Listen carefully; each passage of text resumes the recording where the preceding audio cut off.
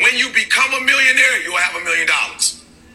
But the reason why you don't have $1 million is because you think like somebody in poverty. So if I was, look, I told somebody I love dearly who said they needed more money. I said, for what? What would you do with it? You'd only spend it. You would only spend it pretending to be something that you're not. That's all you would do is spend it.